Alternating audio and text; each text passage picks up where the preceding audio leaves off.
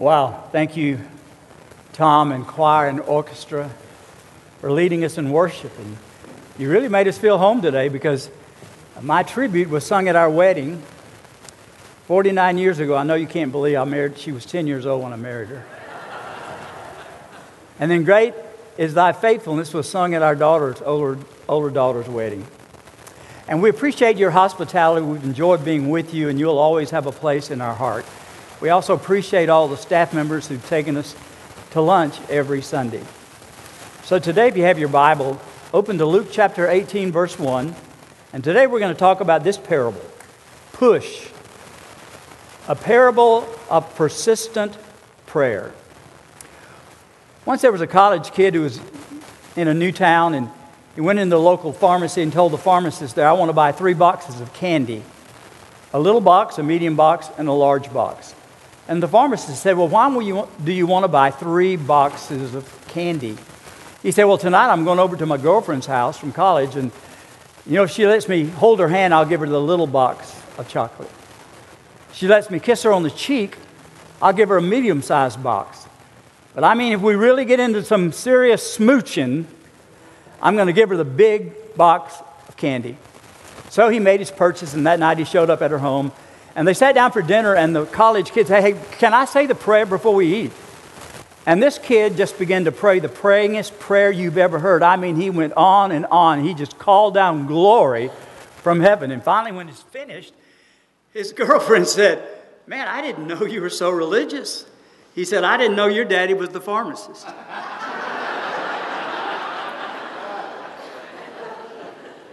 There's a lot of different motivations to pray. Now, let me tell you right up front that the acrostic PUSH stands for, and you write this down, pray until something happens. And so every time you see a door or a button or anything that says PUSH, it ought to be a reminder to all of us that we should always pray until something happens. The disciples of Jesus were with him for 3 years. They never said, Lord, teach us to preach, or teach us to heal, or teach us to do miracles, or teach us how to build a table. The only thing they said was, Lord, teach us how to pray. Because there was something about the prayer life of Jesus that was so contagious. They said, we want to know how to pray. And so Jesus gives this parable in Luke 18 about prayer. He says in verse 1, then Jesus told his disciples a parable to show them that they should always pray and not give up. Now, that's the lesson. Sometimes you give the story, then the lesson. But here he gives the lesson first. And here's the story. He said, in a certain town, there was a judge who neither feared God nor cared what people thought. And there was a widow in that town who kept coming to him with the plea, grant me justice against my adversary. For some time he refused.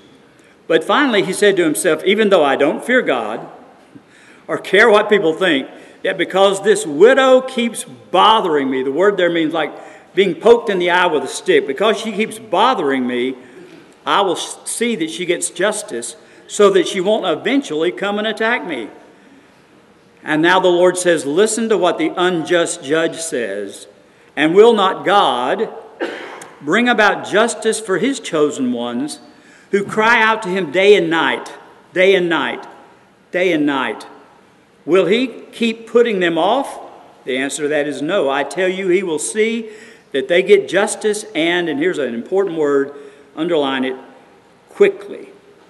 And then Jesus slips in a little note about second coming. He does that a lot. However, when the Son of Man comes, will he find faith on the earth? Now, if you didn't have that first verse about prayer, not losing heart, you probably wouldn't recognize that this is a parable about prayer, because here God is compared, not really compared, but contrasted with the unjust judge. Now, here's some poor widow that had some legal issue. We don't know what it was. Maybe her dead husband had left her some land or some possessions, and she wasn't able to access that. Somebody was cheating her with it. So you got to remember, back in Bible times, ladies, I hate to tell you, but women had very few, if any, legal rights. You remember the story of Ruth? How many of you have read the story of Ruth? Yeah. If you haven't read it, you're ruthless. When Naomi and Ruth returned to Bethlehem, they couldn't even claim that their husband's land because they had no legal standing. So it took a hero of the story, Boaz, to become the kinsman redeemer. And then they got married, and they became the grandparents of King David. And she is listed in the genealogy of Jesus. Now, when you're picturing this scene, don't picture a courthouse. Because back in these days, judges set up tents and moved them around like circuit judges. And they were appointed by the Romans, which means they could buy a judgeship. So they were crooked. And they made a living by getting bribes. And here was this widow who kept coming. Help me with my adversary. Give me justice against my adversary. And he says, you know what? I don't like her. I don't even fear God. But because she keeps bugging me, I am going to give her what she wants. And Jesus said that is a parable about prayer. So let's learn 3 lessons about prayer. First of all, don't worry. Pray continually. Now, so are you the kind of person who worries about your problems?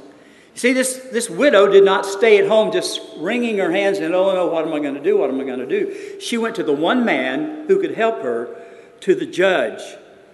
And it says in verse 1, men should always pray and not give up. That word give up is very important. It's the word enkinkaio in Greek, which means to have your mind cluttered with bad thoughts. And isn't that what worry is? When your mind is cluttered with bad thoughts. You know, worry is almost like water. It begins as a trickle. Then it turns into a stream. And then it turns into a pond, a paranoia. Then it turns into a torrent of tension. Until before you know it, you have a Grand Canyon of worry in your mind because over and over again, you're thinking about the worst that could happen. Now, our English word worry comes from the German word würgen, which means to strangle, and that's what worry does. It strangles the life out of you. One of the writers I enjoy reading is William Ward. He says this about worry. Worry is faith in the negative, trust in the unpleasant, assurance of disaster, and belief in defeat. Worry is a magnet that attracts negative circumstances. I like this. Pay attention. Worry is wasting today's time to clutter up tomorrow's opportunities with yesterday's troubles. Now, some of the greatest words in the Bible about refusing to worry comes from the Apostle Paul when he wrote his letter to the church at Philippi. And I want to remind you that when he wrote these words, he was not basking in the Mediterranean sun with his toes in the ocean. He was in a deep, dark, dank dungeon waiting to be beheaded. And yet here's what he wrote in Philippians 4:4-7. Rejoice in the Lord always. I'll say it again. Rejoice. Let your graciousness be known to everyone. The Lord is near. Don't worry about anything. But in everything through prayer and petition with thanksgiving, present your requests to God. What's the result? And the peace of God, which surpasses all understanding, will guard your hearts and minds in Christ Jesus. You know, worry begins a negative, destructive cycle. Worry leads to fear, and fear leads to paralysis. And before you know, you have the paralysis of analysis. Somebody has said that the biggest mistake you can make is always fearing you're going to make a mistake. So the first lesson about prayer is don't worry, pray continually. Number 2, don't quit, pray persistently. Now, the thing that got the judge's attention was this widow kept coming back over and over again. We don't know how many times. We're not told. But she did it so much, he finally said, okay, I've had it. She was persistent in her request. And you know, the Bible talks about the importance of praying over and over again. Pray until something happens. And the problem with a lot of people is they pray one time and they give it up. It's like saying, you know, I heard feather pillows were good, so I slept on a pillow one time. I slept on a feather one time, and I didn't enjoy my sleep. So you give up praying too soon when you don't pray persistently. Look at Psalm 55:16-18. But I call to God, and the Lord will save me. I complain and I groan, notice how often, morning, noon, and night, and he hears my voice. Though many are against me, he will redeem me from my battle unharmed, morning, noon, and night. You know, Hannah in the Old Testament is a great example of persistence in prayer. You know, she was barren, but every year she would go before the prophet and she would say, Lord, give me children or I die. Give me children or I die. Give me children or I die. And finally, after she had prayed that for many years, God blessed her with a son, Samuel, who became the father of what we call the prophets. Paul wrote about how he had a thorn in the flesh. He asked the Lord not once, not twice, but 3 times, Lord, take it away, take it away, take it away. And God said, well, here's my answer. I'm going to give you grace that is sufficient for you to deal with it. You know, persistence is just a valuable character quality in the Christian life in general. Have you ever heard of the German composer Johann Brahms? Did you know it took him 7 years to write his famous lullaby? Maybe because he kept falling asleep at the piano. 7 years, and it's around today. And just think, today he has ice cream stores all over the country named after him.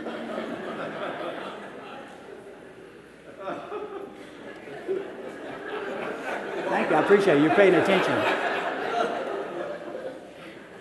Did you know one of the biggest clubs in America is called the Quitters Club? They never have meetings because they quit meeting.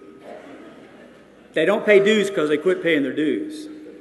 But they are the people in America when they have a tough situation, a tough marriage, a tough job, tough circumstances, they quit. They throw up their hands and say, I give up. You know, one of my great sports heroes has always been and will always be Emmitt Smith. How about those Cowboys? How about that, you know? Did you know Emmitt Smith, when he retired, he still holds the record for the most yards gained in the NFL. Probably a record that will never be broken. When he broke the record in 2002, they interviewed him on television and he said, I give all the glory to my Lord and Savior, Jesus Christ. But you know, Emmitt was not a flashy runner. It wasn't like Barry Sanders. He just was steady and straight and always running toward the goal line. You know, he gained 18,355 yards. If you want to translate that, that's 10 and a half miles over his career, 10 and a half miles. And maybe some of you who are regular joggers say, well, I've jogged more than that in a week. Yeah, but you don't have 300-pound monsters coming to take your head off while you're running. Did you know he was tackled 4,409 times? And you know what he did every time he got tackled? He got back up again. And you know, life is a lot like that. Successful people have failures. I mean, they fail a lot. They fail often. But they know that failure is not final nor it's fatal. And they get back up. But those who lose in life are the ones that when they fall, they stay down. Now, let's address the elephant in the room in this parable. Of course, we represent the widow. We ought to be praying persistently like she is. But then we say, well, so is God like this mean, unjust judge? Well, this is a parable of contrast, not of comparison. God is nothing like this mean judge. In fact, Jesus said that. How much more will your Father quickly answer those who call out to him? In fact, here's what we read in Matthew 7, 9 through 11. Jesus said, who among you, if his son asks for bread, will give him a stone? Or if he asks for a fish, will give him a snake? If you then, who are evil, know how to give good gifts to your children, how much more will your heavenly Father in heaven give good things to those who ask him? So that's the second thing. Pray continually. Don't doubt. Pray continually. Then number two is don't quit. Pray persistently. And now finally, number 3, don't doubt. Pray positively. You know, she kept on believing that this judge could settle her case. She expected him to rule in her favor. And that's an important part of prayer. When you pray, you should expect an answer. That's what Paul wrote about. Make your petitions with thanksgiving. You know what that means? That means when you ask God for something, go ahead and thank him for it at the moment you ask for it. You know, it says in James chapter 1, does anyone lack wisdom? let him ask of God, who gives generously. But then it says in James 1:6, but let him ask in faith believing, because he who doesn't believe is like waves of the sea tossed back and forth. Don't think that that person shall receive anything from the Lord. You've got to pray positively, expecting to get an answer. John writes in 1 John 5, this is the confidence we have before him. If we ask anything according to his will, he hears us. And if we know that he hears whatever we ask, we know that we have what we ask of him. Do you pray in confidence, or do your prayers sort of have a question mark? Lord, if you want to do this, maybe, hope you'll do this. Pray positively. I heard a funny story about a Sunday school class of children. The teacher had them write letters to missionaries. And the teacher said, now, children, these missionaries are very busy, so they probably won't answer your letters. And so one little kid wrote, Dear Mr. Smith, I'm praying for you. I'm not expecting an answer. That's the way some people pray. They don't expect an answer. Listen, when you walk into a room and you flip a light switch and the light doesn't come on, I mean, you don't curse Thomas Edison or curse electricity. You say, hey, something's wrong. Maybe the bulb is burned out. Circuit may be broken, the power may be off. You do something to fix it. And when you pray and you don't get an answer, you say, maybe the request is wrong, the timing's wrong. Maybe I'm not right with God. So there's something you can do to fix it so you can pray positively. Now, I know in your little printout there, that's sort of the end of the message, but it's not. I got 4 more points for you. You can write them down. Because I want to give to you 4 ways in which God answers prayer. Now, these are not exhaustive. There are other ways. But I want you to know that when you pray, God always, always answers prayer. I want you to believe that. I want you to believe that God always answers prayer. Will you say that aloud with me? God always answers prayer. And here are 4 ways that I've discovered that God answers prayer. Sometimes God says, I will answer you quickly. Quickly, that's the word that Jesus used. And you know, there are many times in the Bible when somebody prayed, God immediately answered their prayer. One of my favorite stories is about Matthew 14 when Simon Peter asked the Lord if he can walk out on the water to him. And Jesus said, yeah, come on. So he throws his leg over the boat, starts walking out on the water, but he starts to sink. And here's one of the most shortest, most sincere prayers of the Bible. He says, Lord, help me. And the Lord helped him. You know, sometimes today when people pray, they use all this flowery language. Aren't you glad that night Peter didn't say, Lord, we come to you on this beautiful evening on the Sea of Galilee. We humbly beseech thee, if thou wouldest, thou couldest. No, he says, Lord, help me. And sometimes that's the kind of short, sincere prayer that God answers, and he answers it quickly. I heard about a woman who was driving through a crowded mall parking lot. It was raining, and the lot was full. She was looking for that amen parking place, my wife calls it, and so she began to pray. She said, please, dear God, help me find a parking place. Help me find a parking place.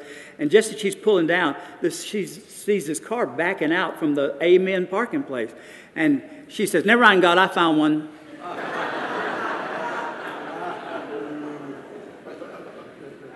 So thank God that sometimes he answers prayers quickly. But number 2, sometimes God may answer your prayer later. He may answer your prayer later, because the timing is not just right. Because you see, folks, there's a big difference between time and timing.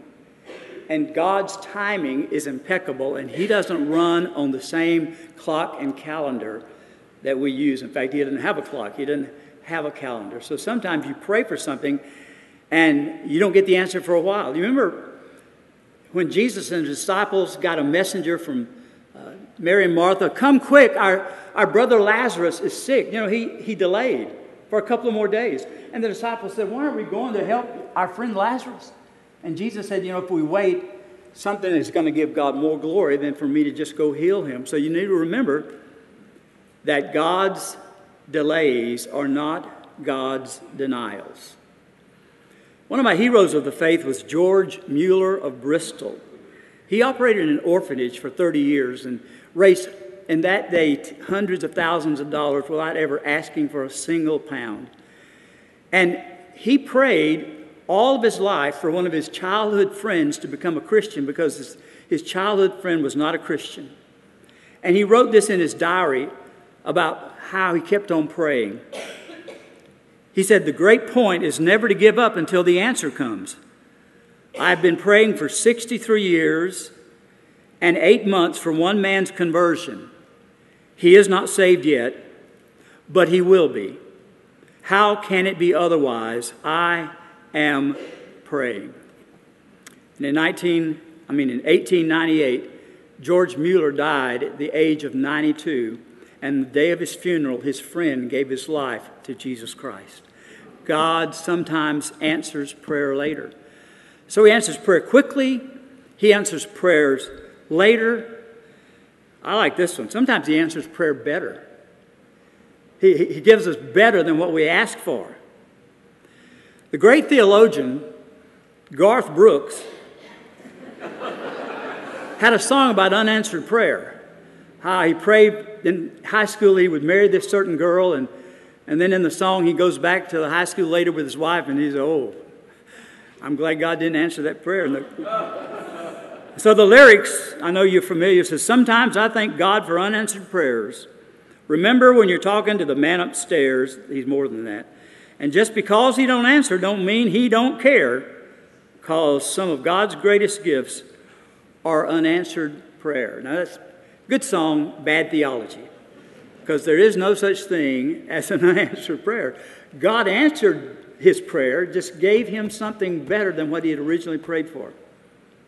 Ruth Bell Graham, who married Billy Graham, she once wrote, if God had answered all my prayers, I would have married 7 men before I met Billy. One of my close friends who's in heaven, Ron Dunn, has written a great book on prayer, if you're interested in reading one. And I love the title. The title is Don't Just Stand There, Pray Something. And here's what he writes. God answers prayer along the route that brings him the most glory. And on the way to better, it may seem to be worse for a while. But he's going to answer in a way that gives him the greatest glory. So sometimes God answers prayer quickly. Sometimes he answers prayer later. Sometimes he answers prayer better. And sometimes he answers prayer no. He just says no. And you change your prayer, but you keep on praying, push until something happens. In 1983, Cindy and I were serving a church in North Alabama. And my father had died a couple of years earlier of cancer. And then within just a few months of his funeral, my mother was diagnosed with cancer. And so she came to live with us for a while, and I would drive her to her chemo treatments in Birmingham, which was about a 45-minute drive. And I cherish those memories because I got to spend some time with my mom and even be her pastor. And that was a time in my life when I think I was really walking closely with the Lord, and I prayed for God to heal my mother. I prayed positively. I prayed persistently. I prayed according to the Word of God. I prayed over and over and over again, God, please heal my mother. Please heal my mother. And I can actually remember where I was in my prayer time. And as if God said to me in a voice, he said, was it a voice you could hear? No, it was louder than that. He said, no, David, I have something better for you. I'm going to take her home to be with me. And at that point, I stopped praying for God to heal her, because he had said no to that. And I began to pray that God would keep her comfortable until the end, which he did. And so sometimes you pray for something and the answer is no. Can you think of a prayer when God said no? How about Jesus in the Garden of Gethsemane? God, take this cup away. Not my will, but yours be done. In that bitter cup was the cup of suffering, was the cup of carrying the sins of the world. Take this cup away, he prayed the second time. But not my will, but yours be done. Father, please take this cup away. But not my will, but yours be done. And the Father said, no, son, you're going to the cross to purchase the sins of the world, of all the people. So even there was a time when Jesus made a request and God said, no, I have something different I'm going to do. So I want to finish with a story I read from Warren Wiersbe about a Christian businessman. I love this story. he owned a construction company, and things were going badly for him. He'd been outbid on several projects, and other projects were behind on the time and over budget. And so he really began to worry a lot and stay awake at night worrying about all of his problems at work. And on one of his projects, there were some trees that they had to take down. And one of his workmen said, boss, this tree here, we might want to leave it up for a while because there's a bird's nest in it, and there are baby birds in the nest. And so he said, okay, cut down all the other trees except that one tree. So they did. So finally they got to the point where he said, you know what, we can't delay any longer. We're going to have to take the tree down. But he got in the bucket truck and he raised the bucket up so he could look into the bird's nest to see if they were still there. And thankfully, the nest was empty. The birds had gone. But he reached out and he wanted to just look at the nest. And you know, when birds build nests, they use a lot of different things. They use straw, twigs, sticks, and sometimes even little pieces of paper. And he said protruding from the edge of that nest was a little slip of paper. And so he pulled it out and he opened it and it said, God cares for you. And just that morning in his devotion time, he'd read what Jesus said, don't worry, look at the birds of the air. They don't worry, they don't toil, and God the Father provides for them and he will take care of you. So he said that day was a turning point in his life and in his business. He took that nest back to his office and put it behind his table as a reminder, and he stopped worrying. And the story goes on. Later on, God continued to bless his business and his life turned around. God has a message for you today. He will take care of you. So push, pray until something happens. Let's pray. Thank you, Lord, for this great prayer promise in your word. And forgive us for the times, Lord, that we pray too few times, or we pray not believing, or we worry instead of praying. And I pray that today you'll give all of us a heart for prayer, and that we will not stop praying until we get an answer from you. So, Lord, if there's anyone here today in this room or watching on the overflow or in the summit or online, and they don't know you, Lord, I pray that today will be the day that they pray a prayer of repentance and they ask you to come and change their lives. And with your head bowed, your eyes closed, if any of you would like to pray that prayer, you can just repeat this prayer after me. Dear God, I admit that I'm a sinner. I'm sorry for my sin. I know I'll never be good enough to earn heaven. Thank you, Jesus, for dying on the cross for me. I believe God raised you from the dead. And now I want to give you my life. I want you to take control and take me to heaven one day when I die. I pray this in Jesus' name. Amen. Now, if you prayed that prayer and you're here today, let somebody on the staff know you prayed that prayer. We learned just over in Summit just a couple of weeks ago, somebody did that during this time just now. So don't be afraid to tell somebody today, I prayed that prayer. Or if you're watching online, be sure to contact the church over the website or their phone number. There are plenty of ways to contact there. So in just a moment, we're going to stand and have our invitation. There'll be some staff members down front. Maybe you're here today and you want to say, you know, I come to this church, but I'm not a member yet, but this is where I'm being fed, being led. And so today I want to come forward and present myself to be a member of this church. Or as I said, if you prayed that prayer, this is the right time to come down and tell one of the staff members, I just prayed that prayer and invited Jesus in my heart. But you know, as pastor for all these years, I discovered that there are a lot of people in church every Sunday who truly are saved, they're born again, but they haven't been baptized since they were saved. And so perhaps you need to come and say to someone at the front, Jesus is in my heart, and I want to be obedient by following him in baptism. So let's stand together right now, and as we sing, you step out.